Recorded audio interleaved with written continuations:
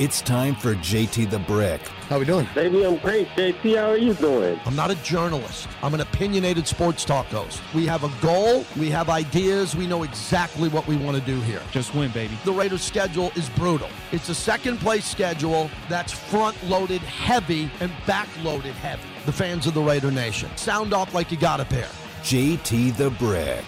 I'm talking about the notorious ones, the out-of-control fans, the passionate fans. All of you fans are invited to be a part of the show. I'd like you to come in big and come in with a purpose. And that's it. Use the phone like a weapon. Enjoy everything we do. And please always feel welcome to call in and to tweet and to be a part of the show. Fair enough? And now, here's JT the Brick. Oh, yeah. How about this? We are brought to you by Remy Martin. Team Up for Excellence, hour number 2 of the show.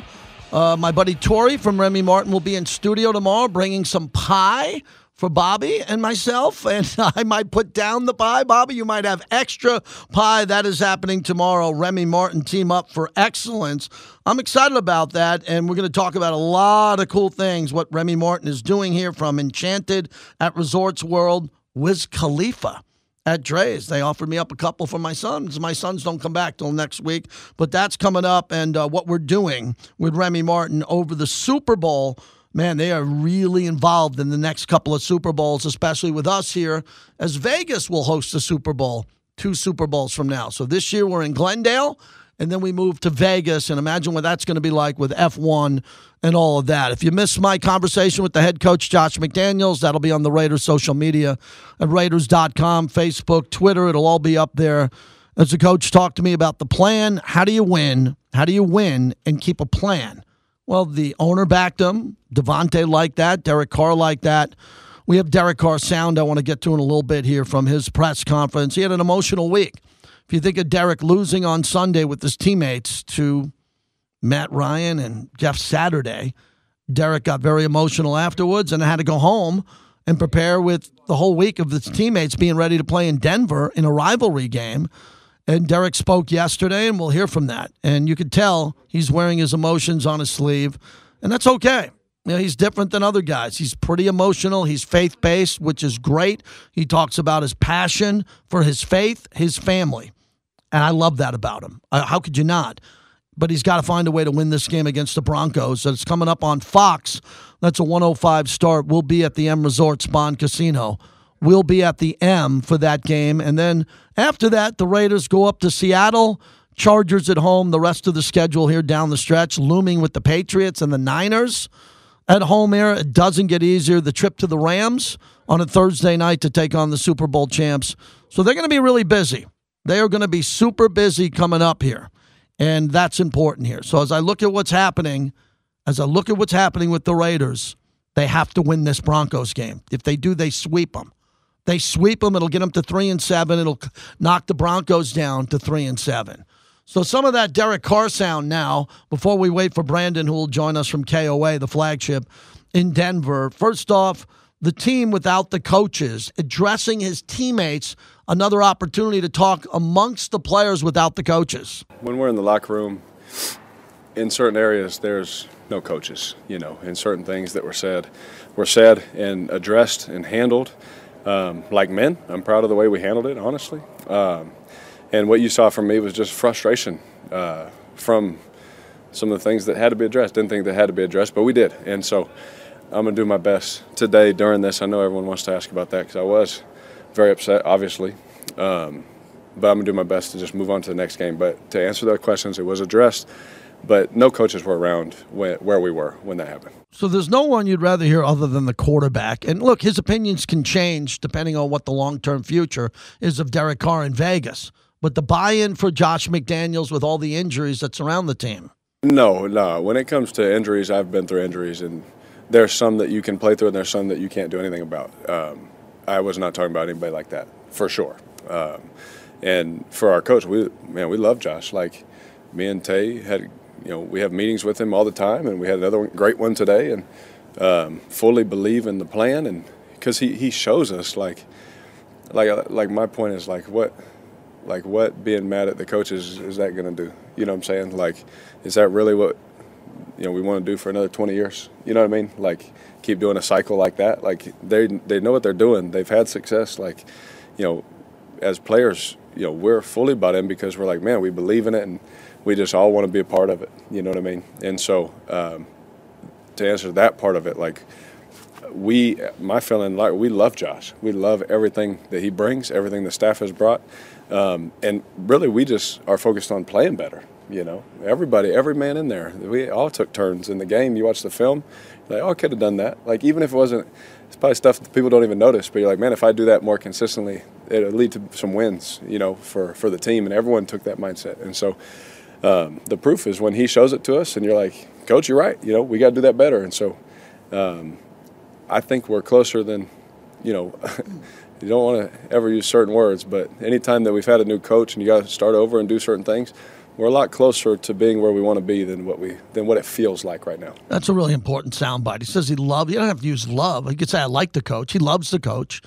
Him and Devontae, he talks about Devontae and him talking to the coach about this. They believe in the plan, and they got to execute better. As I bring in Brandon Cristal, Denver Broncos insider, an insider in all of Denver sports. We appreciate him coming in from KOA, Colorado.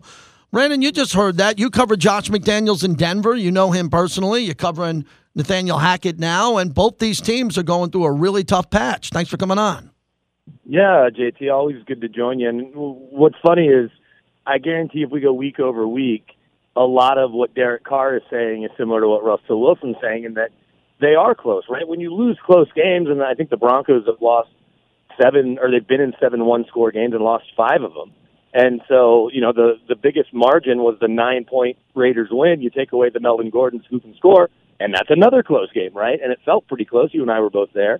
And so these teams are similar in a lot of ways. And with a first-year coach, I know Josh obviously coached before, but first year, and it's been a long time. But in their new situations, they're growing pains. And what's interesting is talking to some people that I trust, Josh is cut from the same cloth that he was cut from when he was here. And if you love football, if you're Derek Carr or Devontae Adams, you probably love Josh McDaniels. I get that. It's the other players that may not necessarily see the world or see football the way Josh does. And Bill Belichick did as well. Matt Patricia did as well. It doesn't always work. It didn't really work here.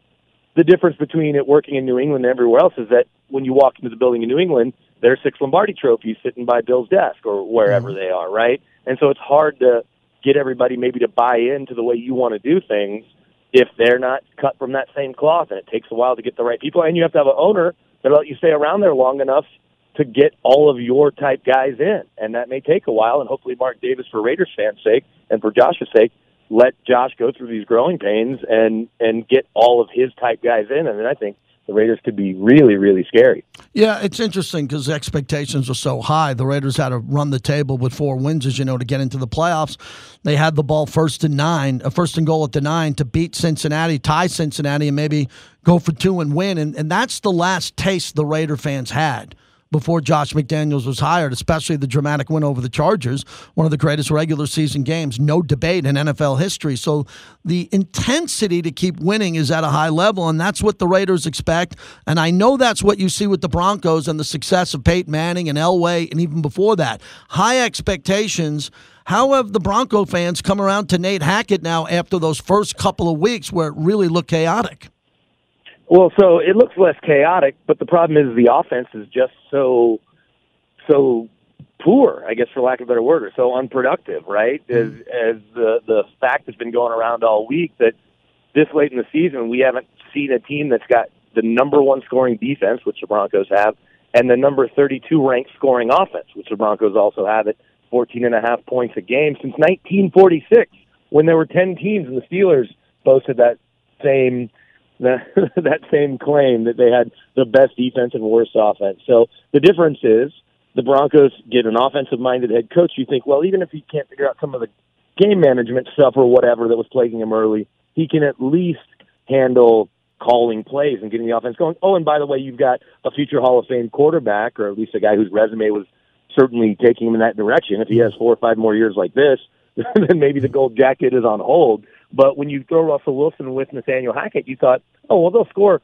20-plus points a game. Can the defense be as good as it's been in recent years? And will they win tough games? Well, they've lost all of their close games to teams they should have beaten, whether it was Seattle week 1, the Colts here on Thursday night, the Monday night game in L.A. where they were up on the Chargers and lost in overtime. They're losing games that good teams find ways to win, and they're finding ways to lose. So will Hackett get the second year? We don't know. At least Mark Davis has a bit of a track record, right?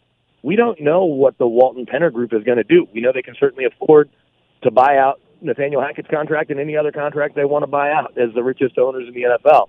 But that doesn't mean that that's what they're going to do, right? We know what David Tepper does. We know how Daniel Snyder acts, some of these other owners. We don't know how these guys are going to act and how George Payton, the GM, is going to handle things. I think if they keep losing, they'll have no choice but to move on. But it certainly hasn't lived up to the expectation by any means. Brandon Cristal, KOA out in Denver. Draymond Jones, what a run he's on the defensive side of the ball. We'll get to Patrick Surtain, or let's combine them both with this question here. Surtain in the last 4 or 5 games, like 4 catches against him, a complete shutdown. I talked to Josh McDaniels about that earlier today, and without Bradley Chubb, how is this defense getting better without Bradley Chubb? This is incredible.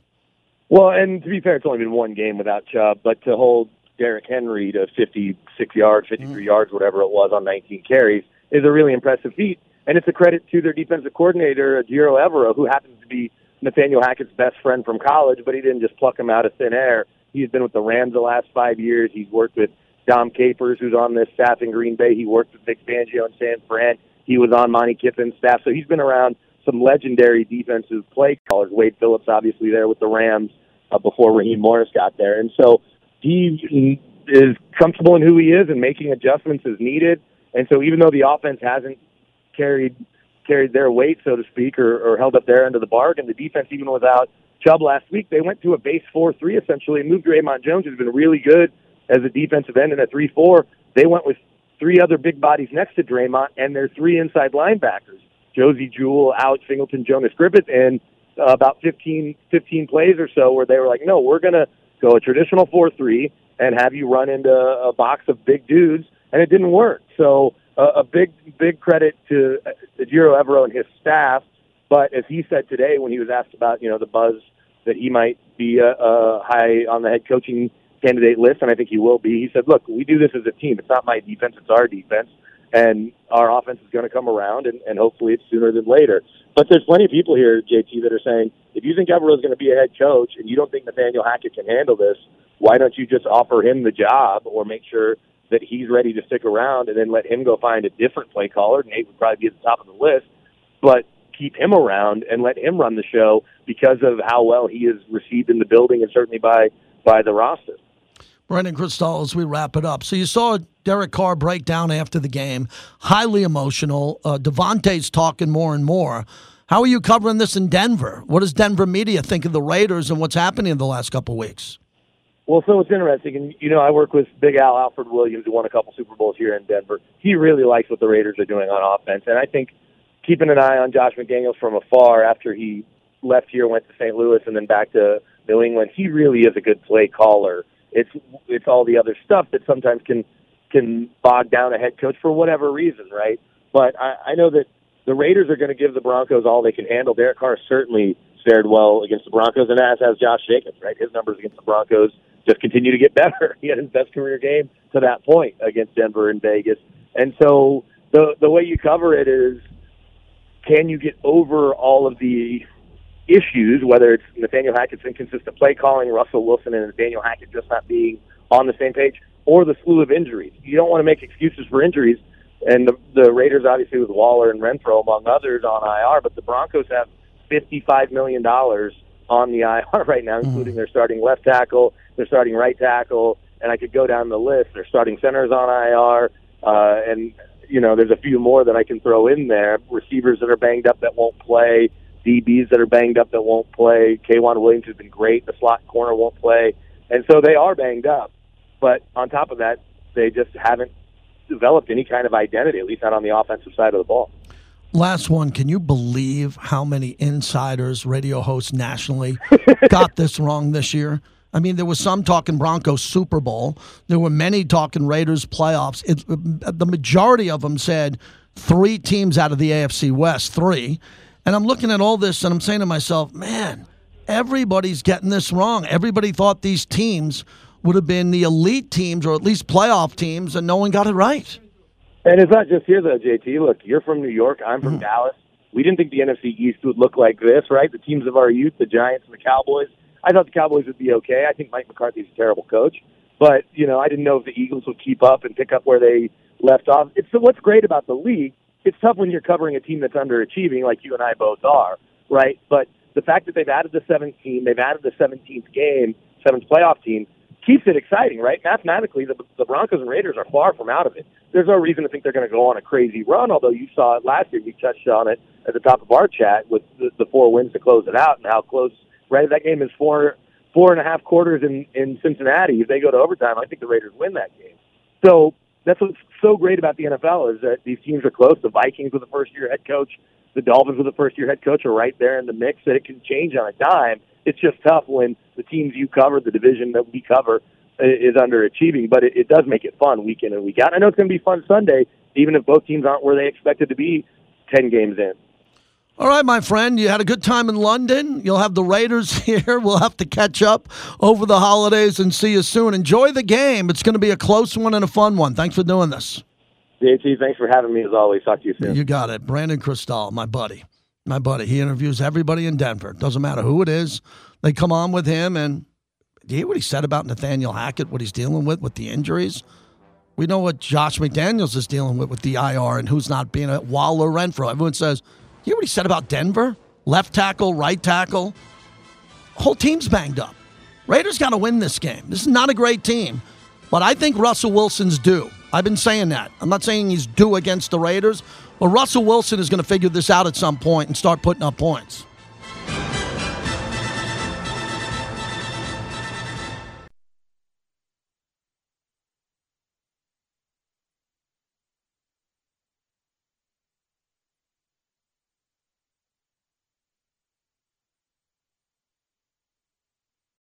Floated across, Eichel to Stevenson, up top, here is an extra pass, Eichel, he scores! From the sharp angle, deep left wing, tonight's score with 4 seconds to go first period. Eichel's 10th of the season and his 20th point. The Knights take a 1-0 lead over San Jose in the dying seconds of the first period. I love Dan Duva on the call. I love the excitement of the horn. We love going to Vegas Golden Knights games at T-Mobile. And the fact that we get to talk to Ashley Weiss, who covers the Golden Knights for AT&T Sportsnet. Ashley, thanks so much for joining me for the first time on the show. How are you? Thanks for having me, JT. I'm pumped. I am excited to talk to you. First, let's talk about the food drive, which I reached out to Nate, and I love what this team does from Mr. Foley on down, getting the word out to go to a game tonight and make a food donation if possible. Yeah, it's super important. So 5 o'clock on Toshiba Plaza, it will start. The wives of and girlfriends of players and coaches will be there collecting items until the beginning of the first period. Non-perishable items, of course. Part of the 5149 raffle will also go back to help Three Square as well. But for those who, maybe aren't able to make it out to the Strip tonight, there has also been a food drive at City National Arena, and that ends today, but they can through the end of today, they can also go drop things off there. So, of course, we want everyone at the Fortress. We want you to bring your non-perishable food items if you are coming to the game, or if you just have an opportunity to swing by. You'll be rewarded with a poster, which is great. It won't be for nothing. Not only will you give back to the community, but you will have something to take home as well. But just keep in mind City National Arena, too, if you can't make it out there. All right, Ashley, give us your backstory, how you came to this great position, working in the NHL for a team that has this great early history. How'd this gig come about for you?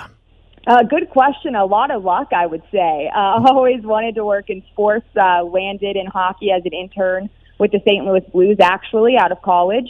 And from there, I did a lot of production work, a lot of shooting, editing, put myself on camera whenever I could, whenever people would allow me to. But, just kept working on that part of the craft. And then when the opportunity came open with the Vegas Golden Knights, kind of heard through the grapevine that Stormy, who's actually a very good friend of mine, was going to be leaving. I reached out immediately to the team to throw my name in the hat and was lucky enough to land here. But, the fact that it happened to be with this team, it's made it even more of a no-brainer. It's an incredible job, an incredible organization, and having, worked around other teams in the past, the Vegas Golden Knights are kind of the cool kids on the block. They set the standard when it comes to in-game entertainment, when it comes to, Twitter, the clever tweets, always, not afraid to shake things up and, be the first to try new things. It's such an honor to be part of the group, honestly. Ashley Weiss joins us. That's great. Congratulations on this. And, most athletes, college football players, NFL players, baseball players, they're easy to interview if you can get access to it. But for what you do, the access to talk to a hockey player in between periods, coming right off the ice, intensity, because it's such a physical sport. And there's a lot of pushing and grinding and elbows and guys getting banged up, and they want to get to the locker room and get in there, and you have an opportunity to talk to them. What's that experience like? Yeah, I'm lucky that they take the time to talk to me. There's the occasional time that, like you said, it's a physical sport out there, so a guy may have just taken a stick to the mouth, and I might want to talk to him, and it might be, he's got to go back there and get stitched up. But it's incredible. Cannot say enough about how easy our players are to work with. That's a huge part of it.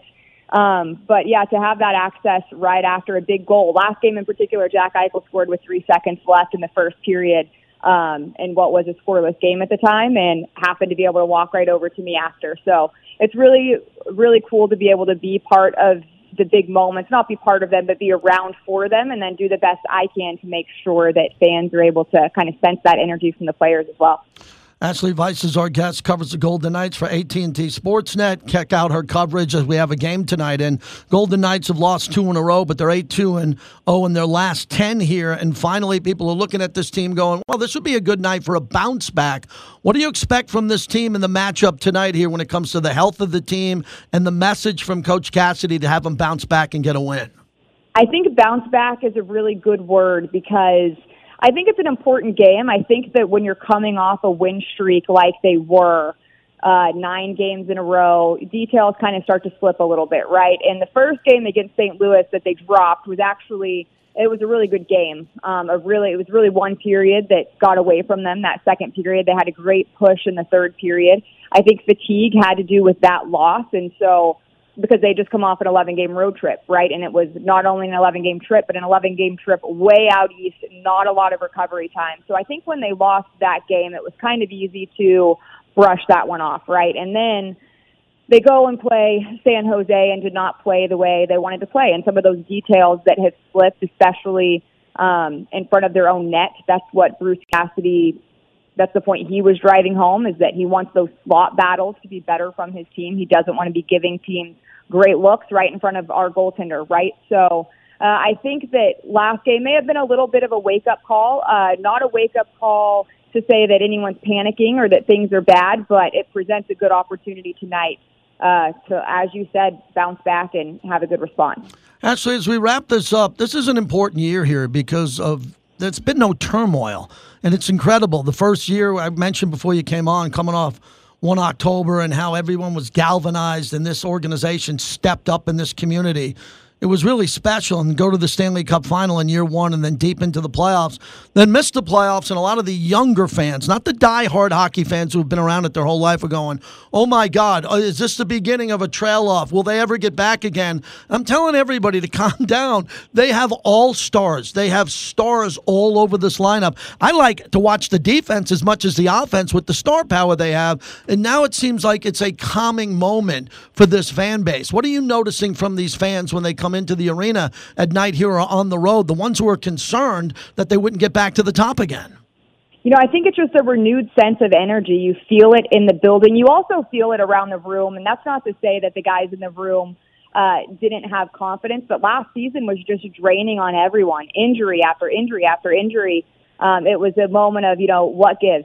Something's got to give here, right? So to come in this season, have the energy that Bruce Cassidy brings to the room. Phil Kessel has been a huge addition to keeping the room light, bringing everyone together. His incredible milestones, plays his 1,000th consecutive game tonight, which is unbelievable. You celebrate it when an NHL player plays 1,000 games. That's a huge deal. And then you add on the fact that this is his 1,000th consecutive game. It's unbelievable. Things like that bring the team together. They bring the fan base together. We've been able to see, Jack Eichel completely healthy and what he looks like, not only on the ice when that's the case, but also the difference he has made in the locker room. You saw, that game in Buffalo, that's another thing that I think brought not only the entire team together, but it brought the fan base together. Everyone in Vegas was rallying behind Jack Eichel that night. And, I think, from the record to the individual storylines along the way, everyone loves Logan Thompson. You walk into the Fortress and there's, 36 jerseys everywhere. It's incredible, and I definitely think it's something that the players notice, and it's certainly been a heck of a start to the season. We've talked about if we can still call it the start as we're getting closer and closer to approaching the quarter mark, but it's certainly been fun, and I expect an elect tonight. Ashley, great job. I'll come say hello when I don't have a work night on the radio or I come on the weekends. Really appreciate you doing this, and we'll get everybody out there for that food drive tonight at 5. Appreciate you. Yeah, come on out. Thanks, JT. You got it. Ashley Weiss joining us from the Vegas Golden Knights broadcast team, and I've always enjoyed their broadcasters. They come on with us whenever we ask. Whenever we ask, and I noticed they had a food drive, I texted Nate, can we get someone on? Boom, right back to me, because go to the game tonight, bring some non-perishable food items there, drop them off. Cans of food, you have it there in your pantry, drop them off. You feel better about yourself when you donate and you're going to these games. Hey, coming up next, something unique. Tom Curran is probably the biggest media voice within the Patriots, and he's good friends with Josh McDaniels. And he reached out to me in Boston to come on and talk with him about Josh McDaniels. He told me at the Super Bowl about Josh, kind of made the introduction for me and him indirectly. I jumped on his big Boston show and podcast. We're going to play some of that for you, or all of it for you, next. Stay tuned.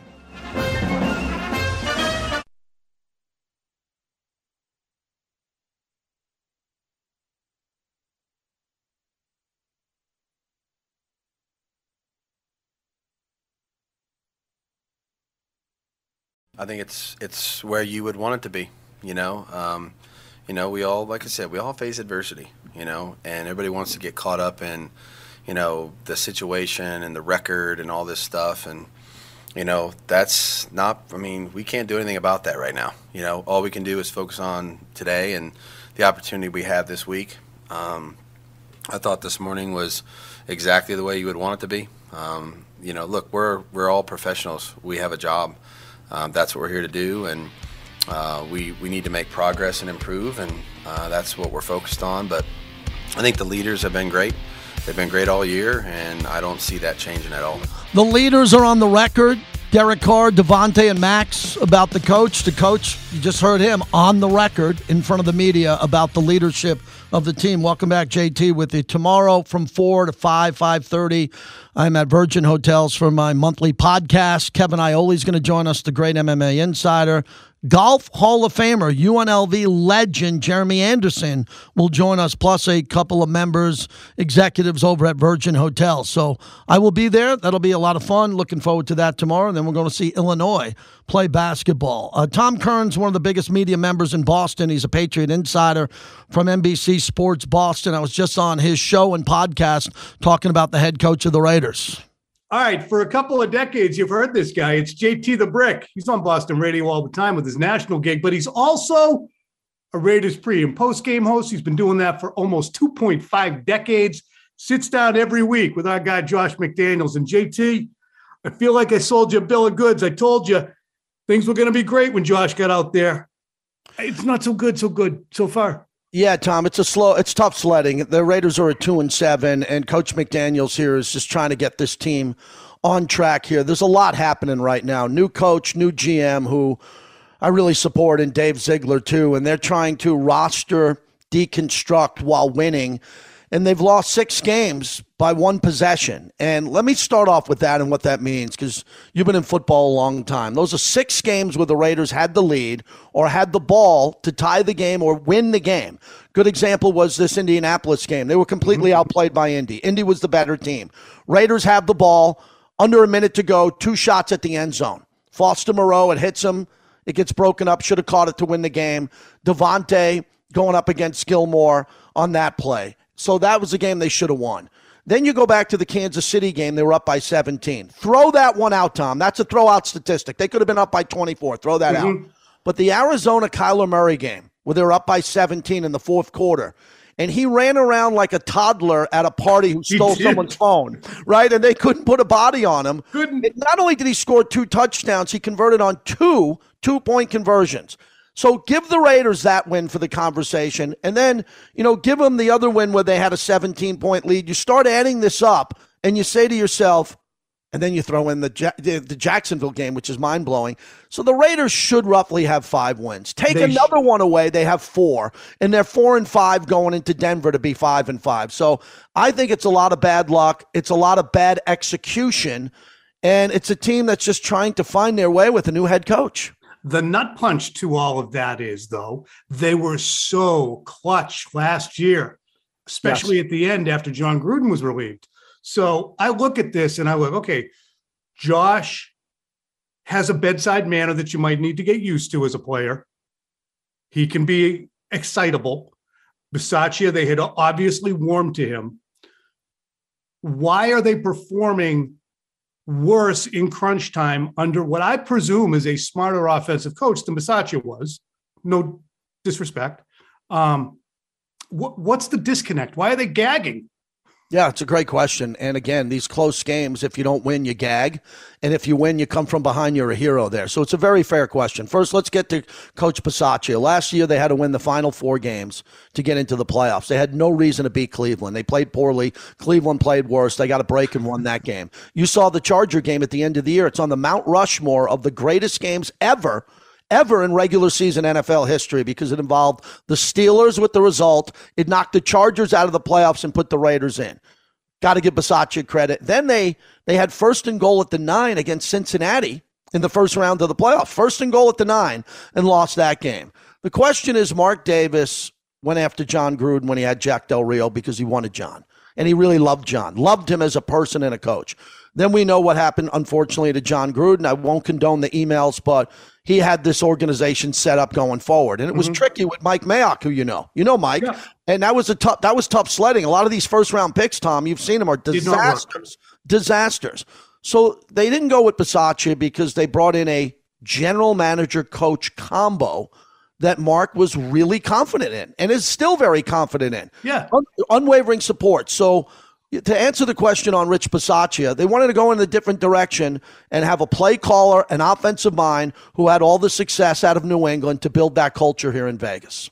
On paper, it makes tremendous sense. Yeah, I mean, if you put that on an 8.5 by 11 white sheet of paper, it makes genius sense. I consider Josh, and I've said it before, one of the 5 best coaches in the league. And I'm including the head coaches. Yeah. And so far, it hasn't shown up. Is there a resistance on the part of the players? Is there a little bit of locker room dysfunction in terms of embracing Josh? We saw Blake Martinez retirement. We heard allusions by Derek Carr this week about effort levels. I watched that Saints game and I was like, what are these guys on defense doing? They're not trying. So where is that?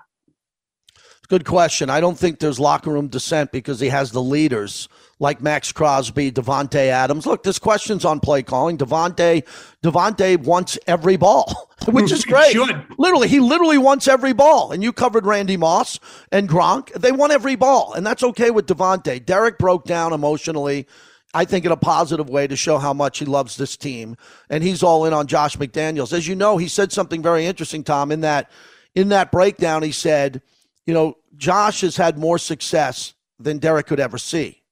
Derek gets that, Dave Ziegler and Josh McDaniels comes from the Belichick tree and all that winning. From covering the team, and I've covered the team, that every week for almost 19 years, there was a victory. There wasn't disarray in the Boston Globe, EEI, the Sports Hub. No one's freaking out about what's happening because everybody's winning. So Derek understood that culture was coming here. The locker room right now, there's some guys chirping. There are. Davante said some things. Derek obviously pointing, and they're trying to figure out who. But Josh McDaniels seems to have this team on track. They're just not executing. And with our conversation here, Tom, it comes down to this. Are you prepared or are you not prepared? I think they're more than prepared. And you know this. Josh is prepared. He's a stickler to details. That's all he does is details, and they're looking at details all around the clock. The problem is what's happening with the execution. And they're not executing. They're not running perfect routes. The offensive line's a rebuild, and the defense is really struggling. I mean, they don't have players on defense other than Max Crosby. Chandler Jones hasn't worked out yet. And they're going to blow up a lot of these players on defense, let them go, and try to rebuild that side of the ball.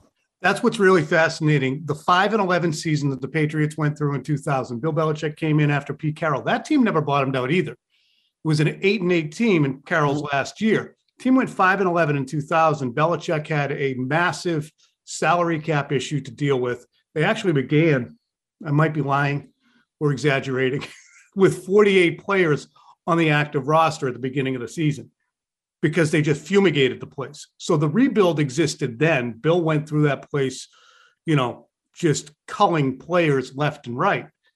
So it was, and even 2000 consisted very much of a resistance to Bill and the way he did things, and the way he talked, and the way he didn't talk, and the eye contact that didn't exist, and the militaristic eccentricities of him. Yeah.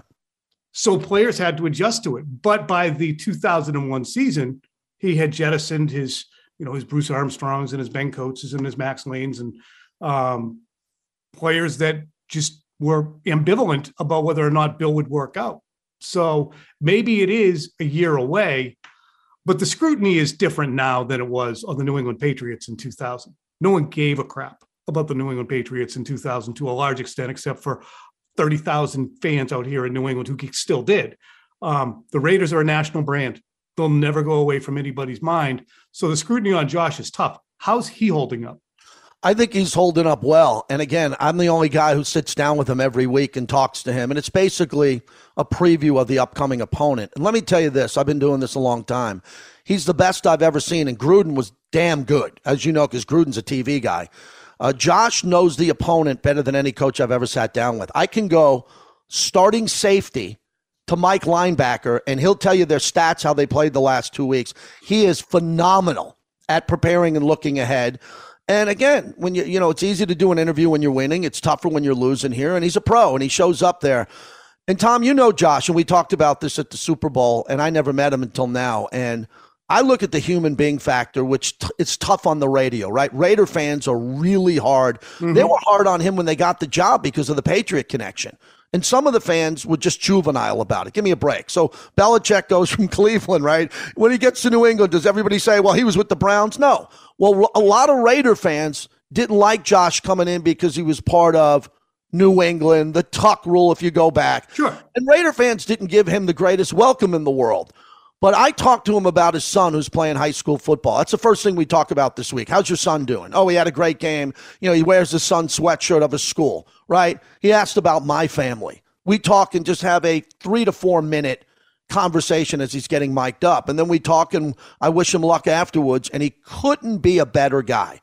But, the fans aren't going to see that all behind the scenes. They're not at home with him. They don't know him here. John Gruden was a really big personality back in the day. So I think that Josh McDaniels is working his ass off to try to turn this around. But as you know, there's more to this with Dave Ziegler. They're trying to build something up to a level that hasn't been here. And the level would be to get it to where the Chiefs are, where every year you go, okay, Andy Reid's going to have them in the playoffs. Are they going to win the division or, God forbid, be a wild card? The Raiders weren't there with Rich Bisaccia, even though they got to the playoffs. They weren't there with Coach Gruden, who tried and got close, and they're trying to do it now with the new regime that has scouts, people behind the scenes. And Mark Davis came out this week and said Rome wasn't built in a day. Mark Davis said things, his unwavering support, cover of the newspaper here locally.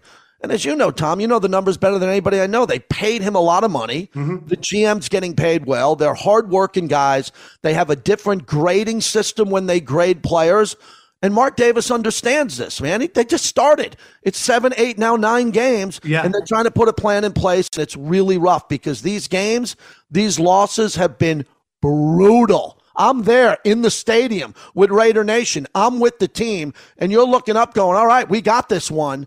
And then it slips away, and you go, wait a second, what just happened? And it's the quality of competition, too. I mean, it'd be one thing if you're getting bounced around by, whatever, the Ravens or, sure, or upper tier. I mean, you're getting squished by Jacksonville. Your hopes are dashed by the Saints. And it's like, and then Jeff Saturday and the Colts, it's indignity after indignity. So, I mean, I say the same thing with Mac Jones this year, JT. Well, at least by the end of the year, you'll know he's built up some resiliency. Yeah. So, last question. As much as people poke fun at the Mark Davis haircut, I think he's extremely underrated and underappreciated is a pretty shrewd guy who's got his stuff in a row in a way that a lot of other owners don't. I mean, he knows when to step in, he knows when to step back. And when he gets in front of the mic, I like listening to him. Mm-hmm. Would he ever pull his vote of confidence if it really got crappy? I don't know the answer to that. I know Mark really well. I knew Mark before he was the owner of the team. I knew Mark way before this all happened. And I had a front row seat to Mark Davis's vision of what was happening in Oakland and the politics. And Tom, it was so tough in Oakland to compete against the A's and that stadium and the mayor and the politicians there. I saw Mark at his lowest point as the Raiders lost Carson, California. Remember the Chargers and the Raiders were going to Carson? Jerry Jones flipped it all and got Stan Kroenke in there, which turned out to be the blessing for the Raiders. Raiders went up to Oakland. Mark wasn't used to coming in third place. And then all of a sudden, this jewel in the desert opens up. Top 5 in revenue. The best stadium, I believe, the best stadium experience in football. But Mark wants to win more than any concert that's in there, any halftime entertainment. He lives and dies with this team. He has the toughest legacy in sports because you could never be Mr. Davis. Mm-hmm. You could never be Al Davis. And he knows that. So he tries to hire people, put them in place, stay out of their way. Of course, he meets with the coach after every game. All the media is sitting there now with stopwatches. How long's the meeting? How long have they been there? We're waiting for our press conference. So it's 16 minutes. It's 14 minutes. Everybody's speculating about what they're talking about. Mark is very smart and shrewd, and he gets the credit for bringing this monstrosity to the rest of the NFL owners, the new revenue stream, the Super Bowl, the Pro Bowl. So you're really complimentary and nice to say that about him because he should get the credit for that, but he wants to win. And Josh McDaniels has to win here. And it's tough sledding right now at 2-7, but the plan is to get the players who aren't going to be here off the field, get some of the younger players on to evaluate them, try to win every game, and then go into the offseason with Dave Ziegler. Here's the key. Dave Ziegler goes in with his new scouts, everyone around him, and says, we are make or break. We're going balls out. I got big free agency money. We gave up a first and second for Devontae. We don't have to give up nothing now. We probably have a high draft pick. We got to make a decision at quarterback. We got to make a decision with some of these other guys like Darren Waller going forward. Does he want to be here? I think he does. Is he going to be healthy? A lot of tough decisions. And then the Raiders hit the ground on a big, big reset because that's what's going to be demanded by the fans, the Raider Nation. Well, it's fascinating to watch. I mean, they're not in rebuild mode yet. They're still in win now mode. I mean, you can get to 10-7. I mean, it's unusual to win 8 games in a row, but the talent level there. Tom, let me stop you there for a second. I don't believe that because I think the Raiders are going to go win now, and I think they're going to win some games coming up. But the defense is really struggling, and there's a lot of players on that defense that will not be back. And the offense is really struggling because of no Renfro and Waller. They're on IR. They can't come back to the Rams game. So it's going to be hard for them to win. But I think they'll win a couple of games here, and everybody should just pay attention with a couple of things here. Do they get better executing? Do the players continue to have their buy-in, which I think they will? And does the noise settle down? Because the problem with these last 3 losses at New Orleans, at Jacksonville, because they went, as you know, they went from New Orleans to Sarasota, Florida for a week to do this team bonding thing. And then they had a 17-point lead on Jacksonville. So it worked. Whatever they did in Jacksonville worked. They came out 17-0. And then the next thing you know, everything that could go wrong went wrong in regards to execution. They lost that game. They came home to Jeff Saturday in a game they should have won by 14 points with or without Matt Ryan. They got outplayed. Now they can't go into Denver because it's a rivalry game, and they have an opportunity to sweep Denver, and they've won the last 6 out of 7 against Denver. So you're going to learn a lot about the Raiders this Sunday at Mile High. Best 45-minute team in the league. One of the best radio hosts in the country, too. JT, thanks so much for taking the time today. Thanks, Tom. Always a pleasure. Talk to you soon. All right, so my conversation, long one there with Tom Curran in Boston on his friendship with Josh McDaniels, what I see out here with the Raiders, just talking about the losses, the Denver game, and what's happening here. Tom knows the Patriots inside and out, knows these guys better than I do because he's worked with them for a long time, and he saw a lot of success. And Tom really wants Josh McDaniels and Dave to do well because he knows them behind the scenes. And that's what we're trying to do here on the flagship. But as we know, you want to win every game, and our job here is to give you the content on what it's going to take to win the next game. The next game is Denver. We'll jump in again tomorrow on this. We'll have more of a breakdown. Raiders Roundtable, what we said about that with the great Lincoln Kennedy. Vic Tafer scheduled to join us tomorrow, too. So we got a busy show. My friends from Remy Martin will come in with some pie. They're looking to get us ready for the holiday season, and that's about it. I'm jumping on Denver radio at 4 o'clock with Big Alfred Williams, who me and him have a lot of fun. He teases me. I'm going to tell him 6 out of the last 7. That'll go over well. And Mile High. So they moved the Buffalo Bills-Cleveland game to Detroit. So they moved it to Detroit because that's how much snow is coming to Buffalo. And I guess I stirred the pot because Charles Woodson retweeted me just now at JT the Brick. Like, maybe they should have a dome. Their next stadium is not going to be a dome in Buffalo. It's going to still have the opening there. Again, back in the day, they would have played this game or moved it a day. Now, the reason why they're moving the game is they don't want to make it a road hazard. I'm aware of that. I went to college up there. I went to college an hour outside of Buffalo in the snow belt. I'm aware of that, but I like when they play games in snow. Okay, we used to play games in snow. And if they're getting a lot of snow, as long as they clear the field off and you got volunteers clearing out the stands, it's fun. And Buffalo loves that anyway. You think Buffalo wants to lose a home game to Detroit? Wait till the Bills Mafia get a hold of that. Great job, Bobby. I don't even know how many guests we had today. They're all really good. Vince Sapienza. We had Ashley on Vice. She was really good. Good to talk to her. We had Lee Sterling on. Yes, Brandon Cristal from KOA. So that is it. That is it for today. And tomorrow I'm at Virgin. About 4 o'clock. We got a show here tomorrow. And that's about it. Getting ready for Thanksgiving right around the corner. I know if you're heading out of town or you're coming into town, Vegas is a great place for Thanksgiving. If you're going out of town to see your family, have a great holiday coming up. We got all week next week to talk about the good times.